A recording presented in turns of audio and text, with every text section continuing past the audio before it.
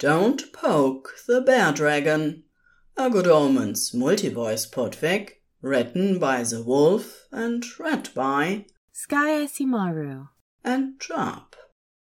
Part 1 of Fur and Feathers and Fantasy Fun.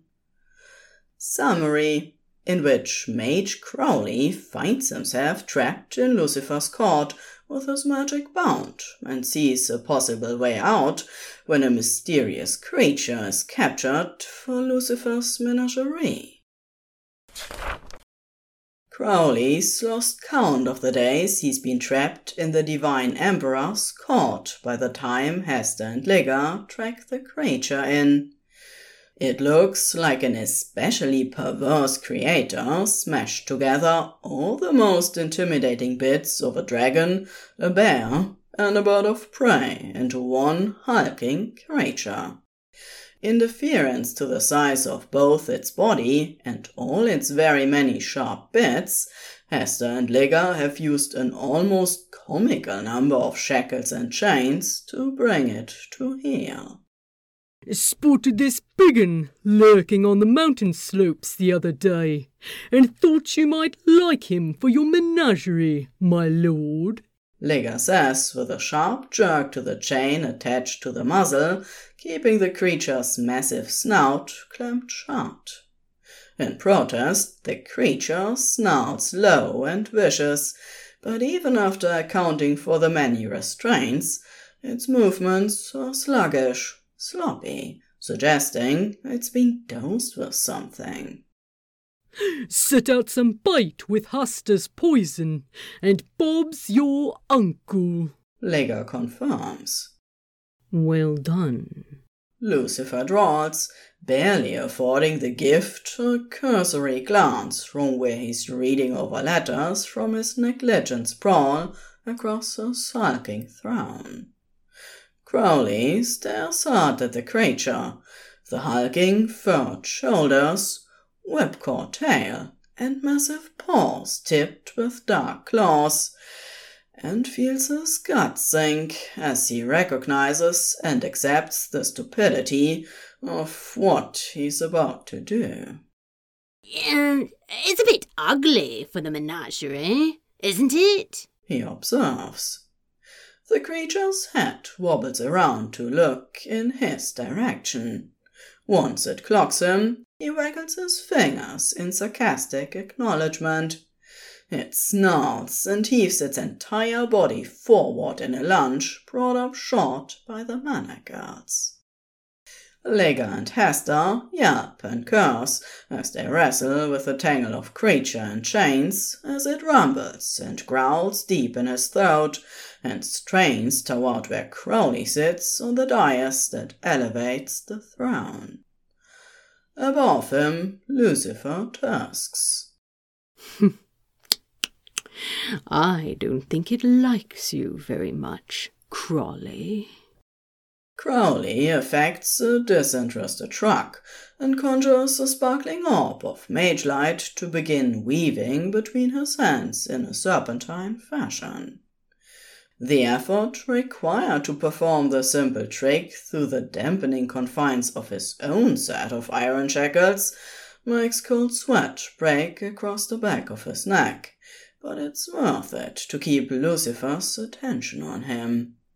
He needs to play this very carefully. Just don't see what the big deal is. Looks like a dragon went slumming with a bear and then slapped a feather boa on the resulting embarrassment. The creature snarls again and looks like it would lunge at him again, except that Ligga's magically shortened the chain between the manacles, so it's hobbled. And does it even have any special abilities? Lucifer sits up straighter, finally lowering his papers, and looks toward Hester and Ligga expectantly. Ligga scowls at Crowley, but Hester jumps in immediately with an affronted Oi! and bluster. Seems like a fair question, Lucifer says, and waves a negligent hand at the creature. My menagerie is for the exceptional, not the merely unusual. Can it breathe fire, shapeshift, sing, perform? It certainly seems to understand when it's being insulted. Does it reason? It's big! Proper terrifying teeth and claws and the like. Lucifer rolls his eyes, and Ligger shoots another murderous scowl Crowley's way. On the ground, the creature's attention is fixed on Crowley as it pants and strains against the shackles. The presentation doesn't make its way back uphill from there. Crowley fights to keep his expression blunt as he tosses and catches the mage light with studied nonchalance throughout. Even though he's expecting it, when Hester and Ligger jump him that night as he saunters back towards his hovel of a room, a temporary reward for good behavior and exceptional performance, he still shrieks a little in terrorized surprise. You think you're so clever, you flash bastard! Ligger snarls in his ear as he twists one of Crowley's arms up painfully behind his back and begins frog-marching him back the way he came. Well, I've always said your big mouth is going to be your end. Hester agrees as he conjures fire in his palm and leads them down a dark corridor that Crowley realizes leads toward the dungeon. Hey guys, hey! What's the big deal? You're not sore about earlier, are you? Just doing my job. You know how it is. Got to keep himself entertained. It's nothing personal. Maybe not. But this, what's about to happen, extremely personal, mate. No! Come on, guys! He tries, starting to dig his heels in against the slippery perches of the stone floors as they enter the dungeon and immediately aim for the bigger cells. The ones designed to hold big crowds of people or large creatures. And if by some miracle you manage to slither your way out of this, don't think we'll be square. We've had enough of you, Crowley. Hester adds as he strides ahead and peers through a small viewing ledge into one of the cells. He bares his teeth in a grin when the sound of the scraping metal elicits a subdued growl from within. You think Lucifer will like you getting his favourite jester killed? Crowley says shrilly in a last-ditch effort. He's actively trying to squirm away now, and Hester has to quickly step back and grab his other arm to keep him secure. He's going to be pissed! You know he will! I'm willing to take my chances, Ligger says, and smacks him sharply against the ear. The world slips a little sideways, and Crowley stumbles, his head filling with a sharp ringing. Hester and Ligger take advantage of the disorientation and hustle him forward. Without really tracking every step of the process, Crowley finds himself inside the cell with the creature, with the door slamming shut behind him. The definite thunk of metal on stone almost completely drowns out the sound of Ligger's pointed snap. The creature's shackles fall away, and it lifts itself menacingly to its feet, while Crowley fights to keep his own feet under him. From behind, he hears the sound of the viewing ledge scraping open again, and then Hester and Ligger's twin sniggers as the creature begins to stalk toward him. Crowley holds his hands out placatingly and begins to stumble along the perimeter of the room, keeping as much distance between himself and the creature as possible, as it lowers its head and bears viciously long fangs within its furred and scaled muzzle. Okay, all right. Hi there. Look, I didn't mean any disrespect earlier. The beast snaps massive jaws at him, and he yelps and steps back reflexively, thudding against the cold stone of the cell wall. Can we work something out? He squeaks. The creature lunges with a howling snarl, and Crowley goes down with a choked scream. Snarls and snapping and gurgling wails fill the room, but the carnage is unavoidably, and unfortunately, in Hester and Ligger's opinion anyway, obscured by the hulking mass of the creature as it crouches possessively over its prey. Within a minute, and a few whinging complaints, Hester and Ligger consider the whole thing a bad job well done, and make their way back up out of the dungeon, leaving Crowley to his fate. Once their footsteps and the grumbling echo of their voices have faded away, the creature lifts his head and turns back to stare at the door intently. Bloody hell, ZehWulf! I'm going to bruise, you miserable twat! Crowley whines from his awkward position, wedged almost fully prone into the back corner of the cell, limbs and neck folded like bent nails, with the effort to keep his everything hidden from view of the door. The creature, a ZehWulf, swings his head back around and favors Crowley with a huffy snort of hot, mildly fetid breath in Crowley's face. Crowley gags and shoves the great snout away from him. Oh, leave off! That is vile! Ugh, it smells like a toad died in a hog's mouth.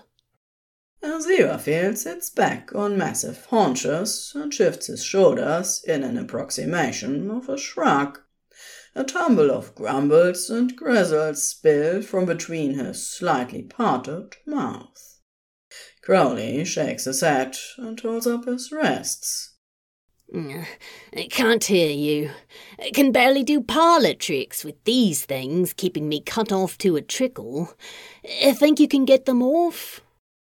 ZehWulf leans in and eyes the half-inch iron bands critically, then gives them a considering sniff, and finally a cringing lick.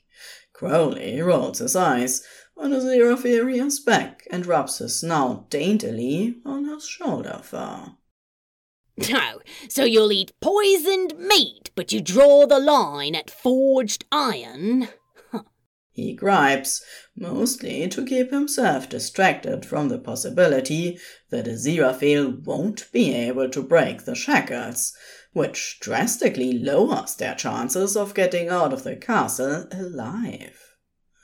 ZehWulf darts forward and swipes a white, roughened tongue up the entire side of Crowley's neck and face, and then makes an exaggerated production of smacking his mouth open and closed in distaste.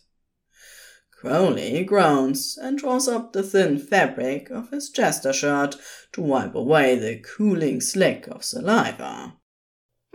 Oh, you bastard! There's no reason for both of us to stink. Fuck's sake, you must have scraped off 4 layers of skin. It should get you a job as an industrial piece of sandpaper. Great idiot! What were you even thinking following me here? Now we might both be trapped. His voice cracks on the last accusation, and he's horrified to feel a burning sensation behind his eyes. With a soft whine, ZehWulf crowds into a space and folds Crowley against his broad, feathered chest with gentle arms. His paws are big enough that there isn't an inch of Crowley's back left exposed within the hug, and when Aziraphale tucks his snout into the back of Crowley's neck, Crowley wishes for a desperate moment that he might hide himself away completely within the cocoon of warm feather, fur and scale for a time. But since he knows Aziraphale has probably been working himself into a tizzy for the past however long since Crowley was abducted, he makes do with wrapping his arms as far around Aziraphale's torso as he can manage, and trying to channel back the same amount of love and safety as he's receiving. They cling for several long minutes before Aziraphale finally draws back enough to briefly press his forehead firm against Crowley's in a burst of affection. Then, with an apologetic-sounding whine, he uses a big paw to draw one of Crowley's arms around and up perpendicular to his mouth. He carefully takes the edge of the iron manacle between the side of his giant, razor-sharp teeth and pauses. Crowley stifles an alarmed shriek as he realizes what the great bastard is planning. Aziraphale is a precise, fussy sort of creature, and he's taken care to ensure it's the relatively less fragile back of Crowley's wrists that pressed against his teeth, but the potential for a bloody slip is unavoidably high. Aziraphale waits, bright eyes shining eerily from under feathered and scaled brow ridges, until Crowley finally meets his gaze, blows out a shuddering breath, and nods. Aziraphale snaps his jaw closed decisively. Crowley feels a sharp sting as both the iron and some of his skin gives way, but it's swamped by the fiery tingle of roughly half of his power rushing back and zipping like lightning through his limbs. Did it work? Crowley! Oh, fiddlesticks, you're bleeding! I'm so sorry, my dear. I did my best, but the cuff was just so fitted. Please tell me you can handle the other on your own now. Aziraphale's voice is muffled, fading in and out like he's speaking through a strong wind. But it's back. It's back. Crowley can hear him again. They're going to get out of this. He just knows it. Crowley swats the paws fretfully hovering around the superficial cut on his wrists away and clamps his opposite hand over it. A slapdash staunching spell will have to do for the moment. He'll do a proper healing once he gets the other cuff off. I'm fine, he insists, and grabs Aziraphale's broad face in his hands. You're so stupidly brave, you perfect asshole. He plants a smacking kiss on the edge of Aziraphale's snout, just where fur gives way to scales. I'll take care of the other one, and then we can go off together. Aziraphale's shoulders slump, and his eyes close briefly in relief before he straightens back up and returns Crowley's kiss with a brief nuzzle to his cheek. Yes, please. Let's go home. The end.